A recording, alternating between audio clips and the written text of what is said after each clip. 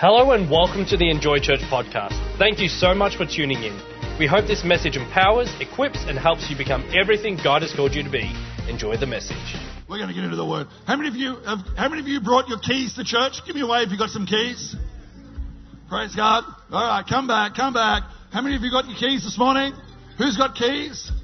How many of you drove a car to church today? I've got to be careful. These are steel, so I've got to be careful. I hit myself in the head in the first service. Put a big dent there. It's not good. All right, how many? Oh, all right.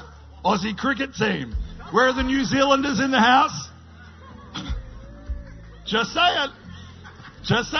Anyway, moving right along. Praise God. How many of you have got keys? How many of you drove to church?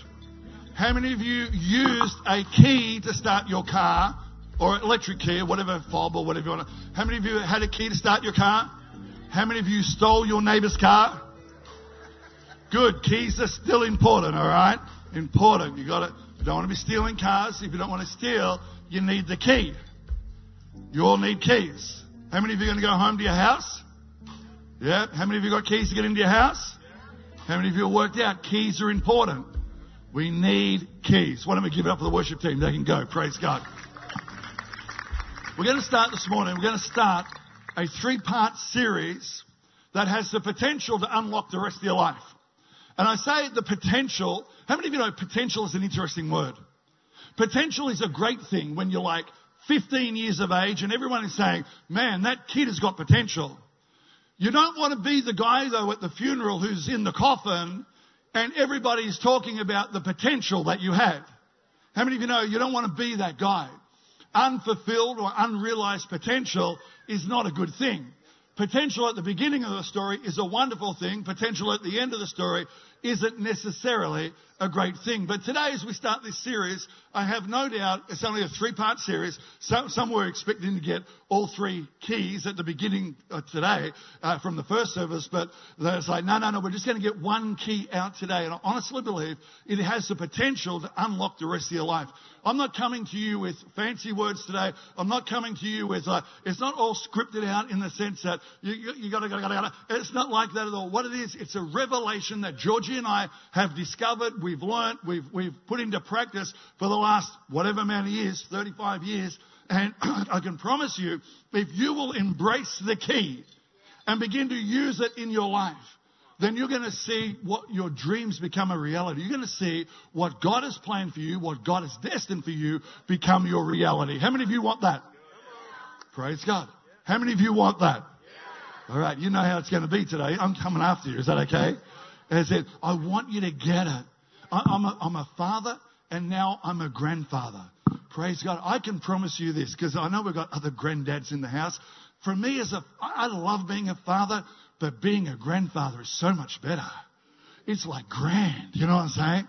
I love being a parent, but being if I had known grandparenting was going to be this much fun, I would have done it first. You know what I'm saying? I would have gone straight to being a grandparent. You're like, can you do that? I'm not too sure. I just would have gone to the hospital, got the kids, gave them back, and gone looking for grandkids. Grandkids are awesome because you get to have the best of them, then you give them back. You give them back, and then you pick them up a week later, and it's like, let's party, kids. It's awesome. I'm a granddad. I'm a father. I'm a brother. I'm a friend. I'm a pastor.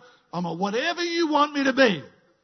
But this thing, I promise you, what I want most for you and for your life is for you to live the plans and the purposes that God has got for you.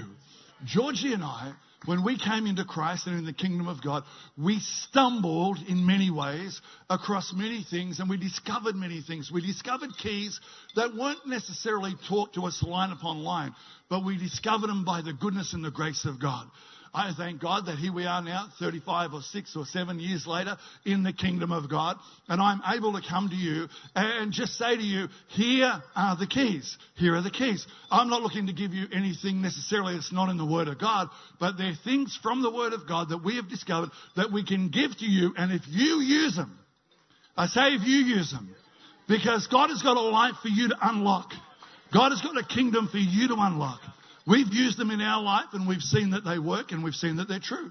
But God wants you to take hold of the keys and use them that you might step into everything that God has got for you. I'm sure and certain that if you're born again and a citizen of the kingdom of heaven, that you've probably worked out that the kingdom of God in many ways is a dichotomy within you. There's opposing realities. There's like division and opposition, and it's like this thing is at work, and sometimes we get it, sometimes we understand it, sometimes we don't. In many ways, there are natural laws that seem to be in complete opposition to spiritual laws. Most of us were born the natural way. It's interesting even in that, isn't it? That Jesus, when he's talking to Nicodemus in John chapter 3, he talks about the natural and the spiritual. You've got to be born again. How many of you were born once? Give me a wave if you've been born once. Praise God. At least 70% of you. For the rest of the embryos that are in the room today, we hope you arrive with us soon. All right. So most of us have been born once. It's like, yeah, man. It's like, I'm here. So, all right. So we've been born once, but we need to be born again. It's like, even in this is hard to understand. And it's like, Nicodemus is like, what's happening here? Can I enter back into my mother's womb? I don't know about you, but I don't want to think about that. I'm like, just shut the gate. You know what I'm saying? It's like, all right. So, but that's a question that's being asked of Jesus. No. You're born in the natural, you're born in the spiritual. You've got these two worlds at work. Sometimes they seem to be in opposition to each other, but they're not. The spiritual will always trump the natural. Jesus said, unless a kernel of wheat falls to the ground and dies, it remains by itself alone. But if it dies, it produces what? Much fruit. So you're telling me to produce much fruit, I've first got to die.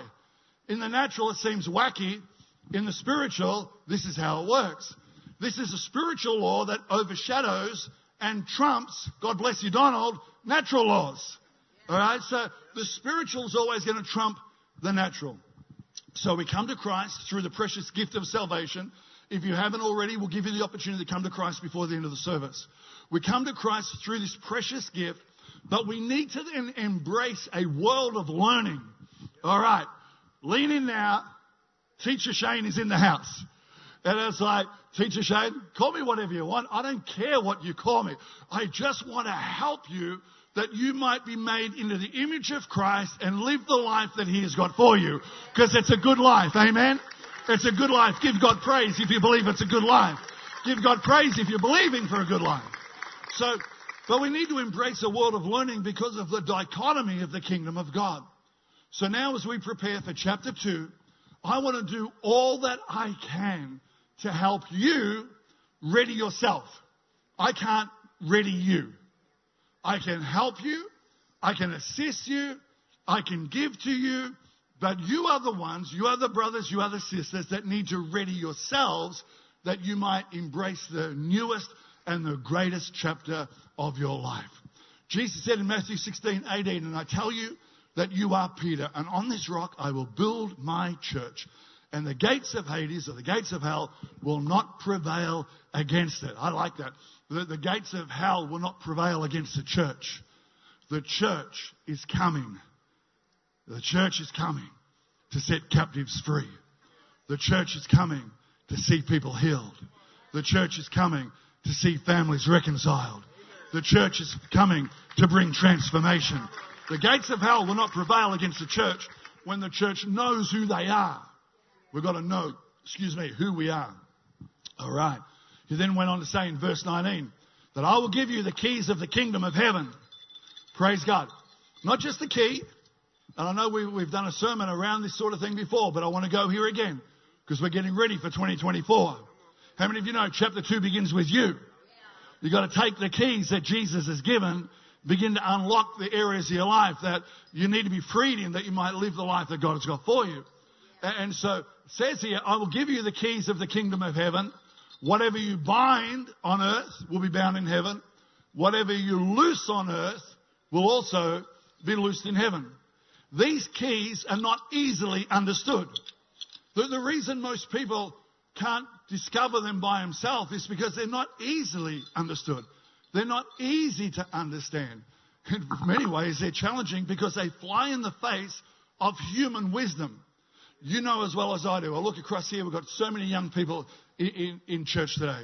So many young people that are coming through a school system which, from my point of view, is largely, in many places, morally bankrupt, spiritually bankrupt.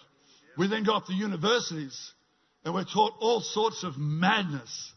And there is a lot of things in those spaces that is good. But there's a lot of things that's whacked. Just straight out crazy. But how many of you know God has got keys for you? God has got keys for you. We live in a world where there's lots of worldly wisdom, but Jesus wants to take us into another paradigm where we can learn from him, we can glean from him, and we can understand things that are of a spiritual nature that we've never really understood. These things, these keys, are for the spiritually discerning.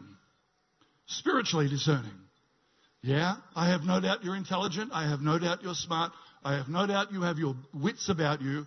But do you have your spiritual wits about you? Are you growing in spiritual wisdom and understanding the dichotomy and understanding the worlds that are at war with each other and laying hold of the keys of the kingdom of God to unlock what Christ has got for you? Isaiah says in chapter 55, verse 8, "For my thoughts are not your thoughts, neither are your ways my ways." How many of you know we've all got our ways? How many of you have grown up in a family? Did your family have its ways?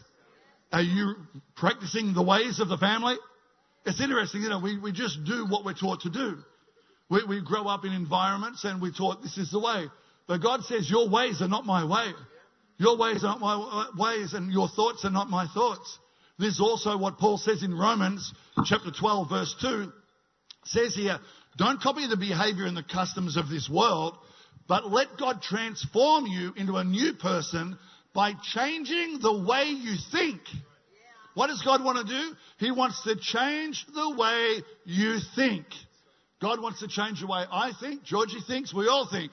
How many of you have got some stinking thinking? Praise God, 4 of you. For the rest of you, you live in denial. You live in denial. Yes, that's a bit harsh. No, it's true. I think a lot of us live in denial in regards to a whole lot of areas of our life. How many of you know denial is not a river in Egypt? That is the Nile. That's completely different. But we camp in this place of denial. And we're happy to live here. But how many of you know our life doesn't prosper and we don't move into what God has got for us? So we need to look at some things and realize that maybe God is actually really wanting to change the way I think. Then you will know what God wants you to do. And you will know how good and pleasing and perfect his will really is. So here we go. The first kingdom key. All right. I've got 3 of them. Praise God. Who got these keys for us? These are awesome. They look like prison keys. Huh? I've always been a bit sus on you. Anyway, whatever. They look like prison keys. We've got a big one. It's like the 3 little bears, isn't it? You got the big one, you got the little one, and you got the middle one. Which one should we do this week? The middle. Little, in honor of your wife. Praise God. So what are you talking about before? When you were talking about 3 little weeks or tiny weeks or quick weeks? Or I can't remember. Anyway, whatever. All right. I thought you're only saying they're tiny weeks because you're tiny. But anyway, moving right along. How many? Doesn't matter. All right. Chapter 2. Here we go. Chapter 2. We'll go for the little key. We'll start at the beginning. Is that okay? I actually think in many ways, now I'm going to go to the big key. So why are we going here? Because if you don't get this, I promise you, the rest of it won't make sense. It's almost as simple as that. As in, you know what I thank God for? I thank God for men in my life, our lives, that had no problem looking us in the eye and telling us what was what. Lovingly. Speaking the truth in love. It's like, there's a lot of spaces on planet Earth today where you are not allowed to speak truth anymore because we offend people. It's like, praise the Lord. Jesus said you're going to be offended. Why do we get so upset about being offended? If you've never been offended in church, you haven't been in a good church. If you've never been offended by a pastor, you've never had a good pastor. It's like, praise God, I'm liking this teaching. Keep going, Shane. Bury yourself. Just keep going. I promise you, we need men and women in our life that will speak the truth in love to us. I promise you. And so that's why we're going to call this one the big key. We'll go backwards. All right, here we go. The first key. Are you ready? For all of you taking notes? Here we go. The first key, kingdom key, that we're going to look at is fellowship. Fellowship. No, not fellowship. I know you're Christians and you understand fellowship. That's not what we're talking. We're talking about fellowship. And not leadership. No. I know we prefer to go there. Let's talk about leadership. That's sexy, praise God, in the kingdom of God. Everybody in the kingdom of God wants to talk about leadership. No, we want to talk about first key. The biggest key is actually fellowship. Everyone say fellowship. Now, how many of you know fellowship is not a word? But it is now. Because I'm using it. They say if you use it 3 times, it's a word. Fellowship, fellowship, fellowship. All right, praise God. So as believers, we've all heard of fellowship and we desire leadership. But what is fellowship? What is fellowship? Fellowship is the kingdom key that the devil does not want you to discover. I promise you, he will do everything to prevent you from becoming a follower. He doesn't want you to be a follower. You can sign up for the leadership course. You can sign up for the giving course. You can sign up for the serving course. But please do not. The enemy would hate you to become a true follower. He doesn't want you to become a follower. Now, already some of us are having a bit of a meltdown on the inside because we're in a state of conflict because so much of our ambition, study, development has leadership in mind. But Christ's first calling to all of us isn't to leadership. It's actually to fellowship. It's that we would follow him. Think about it when Jesus called Peter. Was it to leadership or fellowship? Anybody? Fellowship. You know the answer because I'm asking the question. It's a rhetorical question. And you're like, well, that's easy. I understand. He was called to follow. But you say, and I get it, Peter eventually became a great leader. Yes, he did become a great leader in the early church. There's no doubt about that. But there's no doubt about it. Before he became a great leader, he responded to a clear and distinct invitation, which was to follow. Follow, follow, follow. Matthew chapter 4, verse 18. As Jesus was walking beside the Sea of Galilee, he saw 2 brothers, Simon called Peter. Why wasn't he just called Peter? Forget Simon. I don't know. But Simon called Peter and his brother Andrew. They were casting a net into the lake, for they were fishermen. That's what fishermen do. All right. For they were fishermen. Come follow me, Jesus said, and I will make you fishers of men. At once they left their nets and followed him. I don't know about you. For me personally, this year's been the craziest year of my life. You know that. I know that. We all know the story. But this one thing I'm resolved about. I do not want to be a self-made man. I do not want to be a self-made man. I want to be a Jesus-made man. I want to be someone who has got the thumbprint, as it were, of Jesus. I want, whatever my life amounts to at the end of the day, I want people to be able to say, that is not a Shane thing, that is a God thing. As in, one of the things I love about Enjoy Church, anybody who knows and loves Enjoy Church understands that what has happened here, what has happened around their locations, it's not about us, but it's a move of God. I want to be a God-made man. I want God to be glorified in our marriage. I want God to be glorified in my family. I want God to be glorified in our church. Anybody else? Amen. We want God and God's signature to be in and over everything. I want Jesus. I want to be a Jesus-made man. The only way we will have Jesus make us into what he desires us to become is by embracing and committing to this kingdom key of fellowship. Fellowship. The centurion was commended by Jesus. I love this story because he ain't part of the family at this point in time, but he's got a revelation. I love this. I love it when God speaks in men and women's lives and they get something from God and it changes their whole life and it changes their whole future. The centurion was commended by Jesus in Scripture for he tapped into the key of fellowship. All right. You're like, I thought he had a revelation about authority. You're absolutely right. The centurion was commended by Jesus in Scripture for he tapped into the key of fellowship by way of his revelation of authority. In fact, what Jesus commended him for was in fact his great faith. How many of you know it takes great faith, great understanding to become a true follower in the kingdom of God? In Matthew chapter 8 from verse 9 it says, "For I myself," this is the centurion speaking now, "for I myself am a man under authority." All right, so I'm under authority with soldiers under me. I tell this one go and he goes, and that one come and he comes.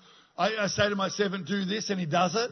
When Jesus heard this, he was astonished, because he's not yet part of the family, but he's got something. He's astonished, and said to those following him, "I tell you the truth, I have not found anyone in Israel with such great faith." I don't know whether that is a slap to the Israel crew or a celebration of the centurion. I tend to think it's a celebration of the centurion. The centurion understood that his authority didn't come from the 100 soldiers that were under him, but as a direct result of following the first-ranking centurion over him in the legion that he belonged to. His authority came from whom he followed, not from how many he led. Yeah. This is a dichotomy. We're all looking for promotion. We're all looking for position. We're all looking to be elevated over. But this man has authority because he knows who he's under. He knows who he's following. So enjoy, as in your faith walk, can I ask you a question today? Going to get real personal here. Who are you following? Who are you following? Now, I have no doubt about it. There's lots of spiritual men and women in the house that would say, Jesus! And I would say, good for you. Good for you. Well done. Good job. You're following Jesus. Now, just so we're clear, as I take a bit of a poke at that, I'm not really. If you're following Jesus first, praise God. That's the way it should be. We follow Jesus. We are Christians. We are followers of Christ. But if it's only Jesus, then there's something wrong with your theology. Because as you go back to Genesis through to the book of Revelation, you're going to see that when people come into relationship with God, typically, normally, the way is that God is going to bring you under someone to follow. Someone to follow. You know what I've noticed? When it comes to me following Jesus, and I follow Jesus, I'm in the Word of God, I'm in the Spirit of God, I'm in the presence of God. But there are some things that God is wanting to say to me that I do not want to hear. I don't want to hear what He's got to say to me at times. But how many of you know it's a whole lot harder when you have a pastor that loves you sitting across from you, looking at you in the eyes, calling you out? When Jesus calls me out, how many of you know? No, just me. So often when Jesus calls me out, I don't want to hear. That's why Jesus puts people in our life. My desire is to become like Jesus. Jesus' desire is that I become like Him, which is why He puts men and women in our lives who can call us out. Can I ask you a question today? Who do you have in your life today who can look at you in the eyes and call you out on behavior, on attitudes, on speech, on actions?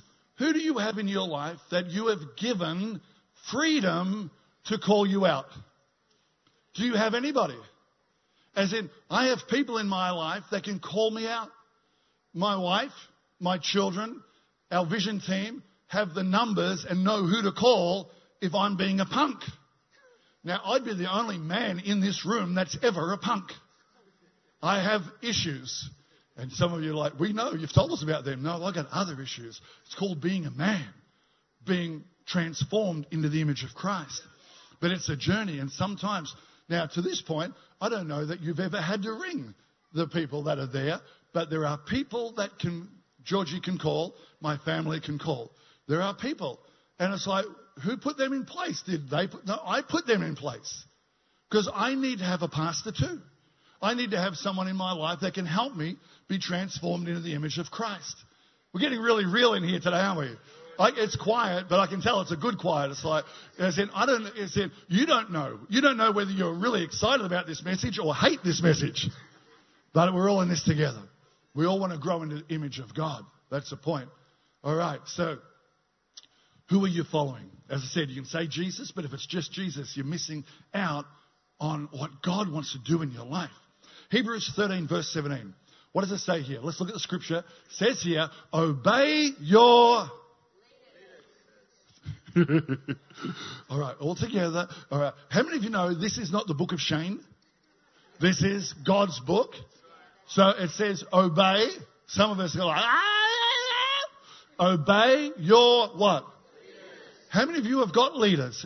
They're the people that can look at you in the eye and call you out and encourage you and love you and thank God for you and call you out, because that is how it works, isn't it? Rebuking, correcting and encouraging. It's like that's what we do.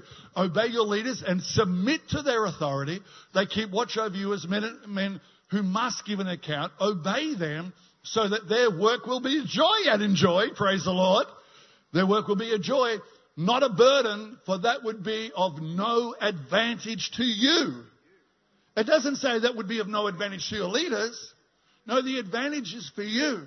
How many of you want the advantage in chapter 2? Praise God. 8 of you. How many of you want the advantage in chapter 2? We all want the advantage. If we want the advantage, what do? We obey our leaders. We follow our leaders and we lean into their instruction. My encouragement to you is simply embrace the kingdom key of fellowship and follow your leaders, those who must give an account for your life. Now, I know, you know, we all know, we get it, that leaders haven't always behaved wisely. Might be news to some of you, but for most of us in the room, we understand it. Many leaders in government, in community, in schools, families, and dare I say it, even the church. Many leaders have abused their authority and positions of leadership. We get it. We understand it. But that doesn't change or negate the call to the kingdom key of fellowship. Wouldn't it be good if it's like, yeah, we get it, but you don't know my story. You know, leaders have hurt me. Leaders have da-da-da-da-da. I get it. Wouldn't it be good if we could just take all the pages out of the Bible that weren't working for us? And it's like, well, you don't know my story. This happened and this happened and this happened. If you've been hurt by leaders, we've been hurt by leaders too. Welcome to planet Earth. Leaders aren't God. God is God. But his ways are still his ways and his keys are still his keys. And so we come under authority because we know that it's under authority. We actually get authority. All right. So let's look at some of the truths from our key verse today. Matthew chapter 4 from verse 18. As Jesus was walking beside the Sea of Galilee, he saw 2 brothers, Simon called Peter and his brother Andrew. They were casting a net into the lake, for they were fishermen. Come follow me, Jesus said, and I will make you fishers of men. At once, they left their nets and followed him. 3 words that come to mind around the key of fellowship. Here we go. Point number 1. All right. Fellowship needs to be immediate. Immediate. How many of you hear the word of the Lord and I'll get around to it? You've heard the word of God. I'm going to get around to it. Let me ask you a question. What was the last instruction Jesus gave to you? Getting real personal today, eh? What was the last instruction Jesus gave to you? My next question is a simple one. Have you done it? Have you done it? It's like, oh, but he only asked me 4 months ago. No. Have you done it? How many of you are talking to Jesus every day? What was the last thing he asked of you? What was the last thing he instructed you to do? Have you done it? What was the last thing your leader asked you to do? Your leader. And some of you are like, but I don't have a leader. Friends, can I encourage you? All right, we're getting ready. We're preparing ourselves for 2024. We're believing chapter 2 is going to be unbelievable. How many of you are believing that? Chapter 2 begins with you. Can I encourage you, put yourself in a place where you have a leader. You say, but I come to church and you're our leader. The reality is, yes, I am, but no, I'm not. If we don't have a relationship, if we're not sitting together and we're not talking together, I'm not the leader that you need me to be. I'm one of a number of leaders in your life, but you need a leader. Those that are planted in the house of the Lord. They're the ones that are going to flourish. They're the ones that have a direct upline that someone can speak into their life. Come follow me, Jesus said. At once they left their nets and followed him. At once. I don't know about you, I've been slow on the uptake at times. I remember when I was called into ministry, probably 1993, at a guess, thereabouts. I remember, and some of you know the story. If you've heard the story, forgive me, but we're going to go here again just because it'll help some. I remember in 1993, it was the middle of summer. It was probably end of 92, beginning of 93. It's the end of summer. It is stinking hot, 42 degrees. We're living in Albury. We're going out past Holbrook onto a property to pull down a house. Many of you know that before I was a pastor, I was a carpenter, like our Lord and Saviour. You might have heard that. And so we were building and pulling houses down at this particular time. We're going out to this farmhouse. We're getting up at 3 a.m. in the morning. We're driving out there, setting up the compressor, getting the lights going, the generator, getting the lights going, and we're pulling down brick chimneys in the middle of these paddocks. It is stinking hot. It's filthy work. It's whatever. But that's what I'm doing. Georgie was a receptionist, the hottest receptionist in the world. Oh, anyway. And so that's what she was doing. And so we're married, by the way. We're married. And so she's at work. I come home at 2 o'clock in the afternoon. It's stinking hot. So what do? This is what I do. I get myself showered up because I've been working out there. I get myself showered up, jump under the doona, like a little light, fluffy little doona. How many of you love a good doona? I get under there and I do my little star jumps. You know what I'm saying? How many of you do star jumps when you jump under the doona? It's like, no one? Yes, I see that hand. Praise God. All right. So that's what I do. I love my bed. Anyone love their bed? Oh, my Lord, I love, it's like, yeah. It's unbelievable. And then I've got a pillow. How many of you love a pillow? Oh, I'm in love with my pillow. I've been with my pillow longer than I've been with Georgie. True story. I've had my pillow for about 54 years. And it's like, that's disgusting. It's got dribble all the way through. It's like, if you can imagine, can you imagine, I don't know what you'd imagine. It'd be like egg containers. You know the egg containers? And then you dribble onto them and then it just becomes flat like cardboard. That's my pillow. I take my pillow wherever I travel, all around the world. It's got more passport stamps than my children have. Anyway, that's my pillow. So I'm in bed doing my little star jumps. And it's like, I'm going to go to sleep, waiting for George to come home. Can start going to sleep. And the Lord said to me, it's clear as clear. Get out of bed, go around, speak to Pastor John, and ask him to prepare you for ministry. I'm like, oh, I heard from God. That's unbelievable. So guess what I did? I went to sleep. I heard the Lord clearly, but I went to sleep. Now, you would have never have done that, so forgive me. I'm showing my humanity. So the next day, I'm out at the farm again. I come home, 2 o'clock, run through the shower, do my hair, and then I jump in the bed and do my little star jumps again and pull my pillow close, and then I'm going to go to sleep again. And the Lord says, it's clear as clear. I don't have lots of these days where the Lord speaks so clearly, but this day, it's like, the Lord says, Shane, get out of bed. Like this time, you know that father authority voice coming in? The day before, it's like, hey. So now it's like, get out of bed. Go around, speak to Pastor John, ask him to prepare you for ministry. And I'm like, yeah, that's 2 days in a row. That's awesome. And then guess what I did? I went to sleep again. How many of you know this is not necessarily, it's not maybe encouraging you, but it's real. And so day 3 comes along. So same thing, run through the shower, jump in the bed, do my little star jumps. The Lord says, Shane, get out of bed. Go around, see Pastor John, and ask him to prepare you for ministry. And I'm like, yes, Lord, I'm going to do that. And I closed my eyes. And he said, now. I've got to tell you, I was up. I jumped out of bed. I ran down the driveway. I then ran back and put my jocks on. Then I ran back and jumped in the car, and I'm off. I went and knocked on Pastor John's door. I said, Pastor John, I really feel the Lord has called me to come and ask you to prepare me for ministry. And this is what he said. I promise you, this is what he said. I've been waiting for you. That's what he said. As clear as clear. I've been waiting for you. And he says, but now we need to wait for your friend.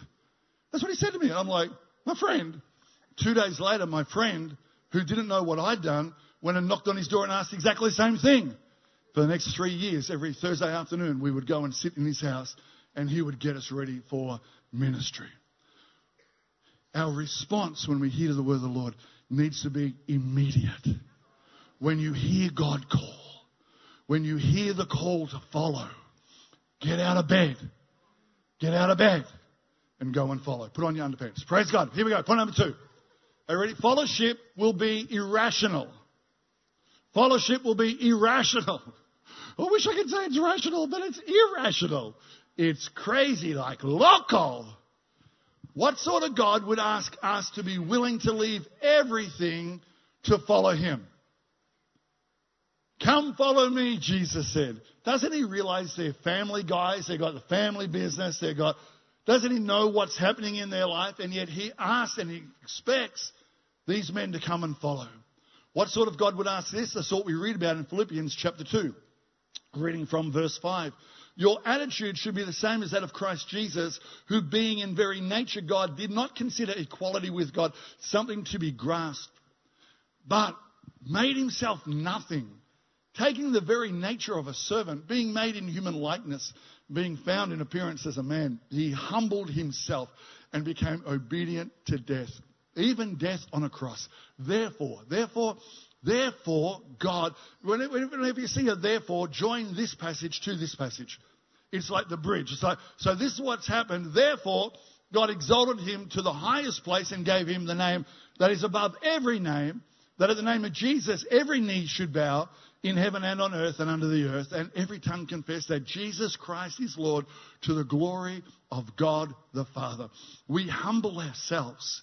You know, following someone else, following Jesus is humbling in itself to a degree, but then following someone else is even more humbling. We humble ourselves and in time God exalts us. Many of us want to be exalted, but that doesn't happen until we humble ourselves. We follow our leaders and in time we fulfill the call and the purpose of God upon our lives. Fellowship isn't a path for the rational, but the path of the irrational. In following Pastor John, we followed Pastor John for 5.5 years. Now, you heard I'm getting up at 3, having a sleep in the afternoon, ding-a-ding. At this time, most of this time, I'm working 50 hours a week, travelling up to 10 hours a week, going backward and forward to farms and Wagga and wherever the case may be. I'm in 10 meetings a week. Why was I in 10 meetings a week? Because that's what my pastor expected of me. Now, just so you know, we're not going here. All right? Now, and is this over the top? I'm not too sure. But he wanted me in 10 meetings a week. 5 of those meetings, Georgie and I led. On Sunday, we were in 3 services in 3 different locations. We would set up church, do church, pack up church, set up church, do church, pack up church. And then at 6 o'clock in the Albury Civic Centre, we would set up church, do church, pack up church every Sunday. And this went on and on and on. I've got to tell you, we were stretched. He would say, we're enlarging your capacity. Enlarging our capacity?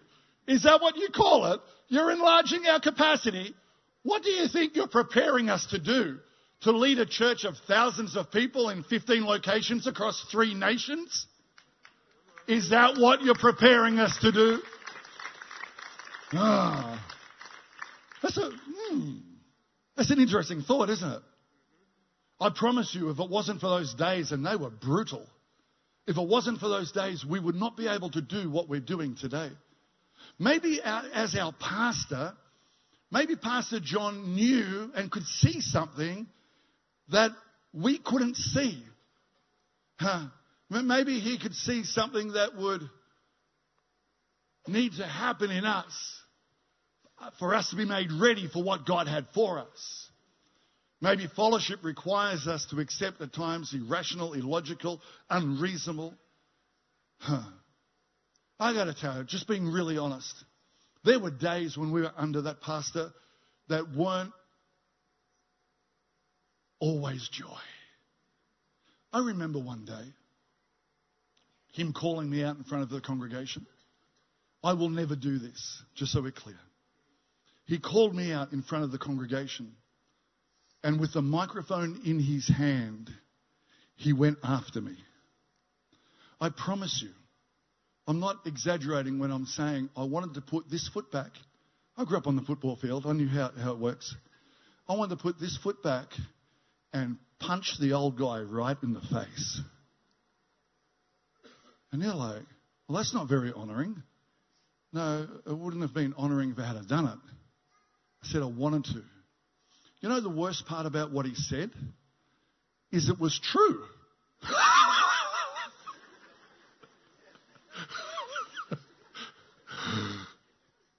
It was true. What I'd been feeling, maybe what I'd been saying in places I shouldn't have been saying them.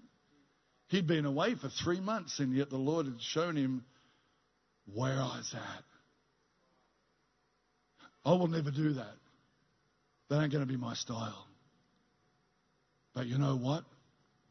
I needed a man that would look me in the eye and tell me what's really going on and where I needed to change. It didn't kill me. And I didn't get offended and leave.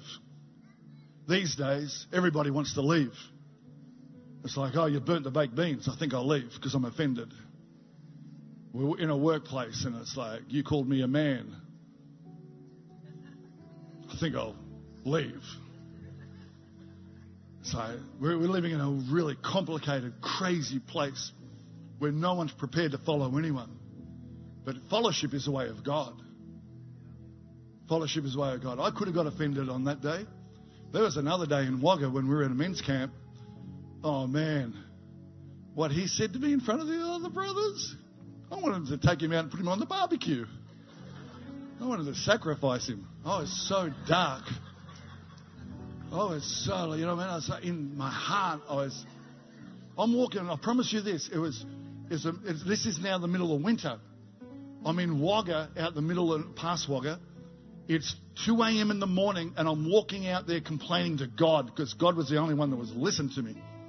So I'm out there walking with the Lord, and the Lord said, you know he's right. And I'm like, that's not what I wanted to hear.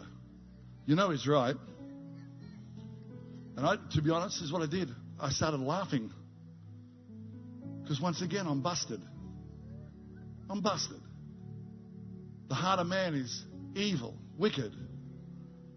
We need other men and women that we will follow that can look at us in the eye because they love us and say, you've got to address this issue in your life. There's a lot of people want to be in church, but not a lot of people want to follow. And I understand why. We've all been hurt by leaders.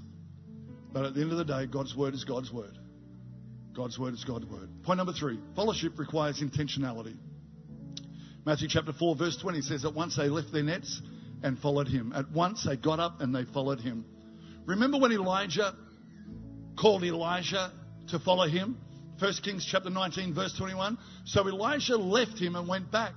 He took his yoke of oxen and slaughtered them. He burned the plowing equipment to cook the meat and gave it to the people, and they ate. Praise God. Barbecue time. Asada. Yeah, that's what I'm talking about. Then he set out to follow Elijah and became his attendant. He gave it all up. Come follow me. It's like, don't you realize I got a business? Don't you realize I got a life? Don't you realize I got a family? Peter left his nets, which was, of course, his livelihood. Elisha slaughtered his oxen and burned his plowing equipment. There was no turning back. There's no turning back. I'm a follower of Christ, and I know who I'm called to follow. I know who's my authority. God, yes, Jesus, you are my Lord, you are my God, you are my Savior, but you put me in a church, in a body where I might follow whoever it is that you are calling me to follow.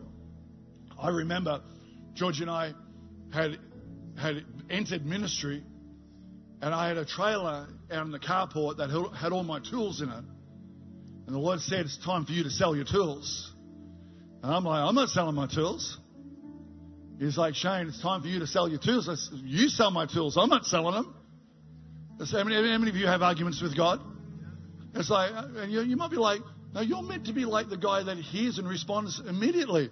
I've always been a bit naughty. You know what I'm saying? It's like, God is still working on me. This is 27 years ago.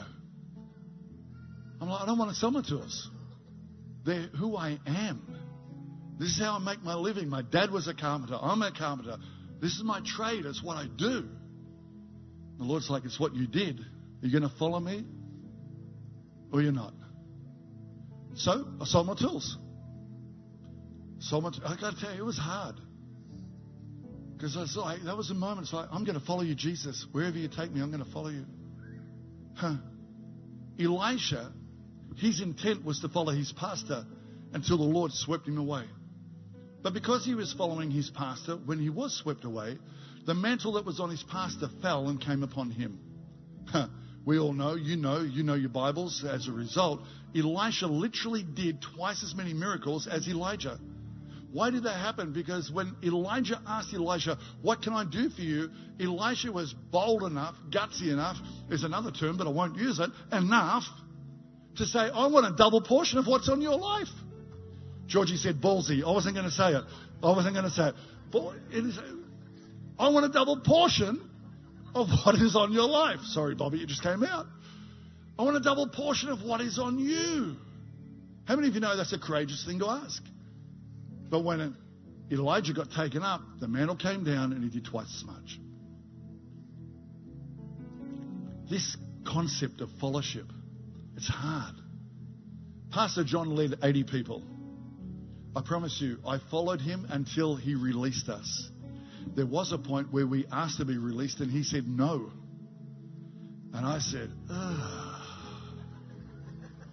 So what did we do? We worked hard for another year. And then he said to us, it's time for you to go. We will send you with blessing. The mantle fell and was multiplied.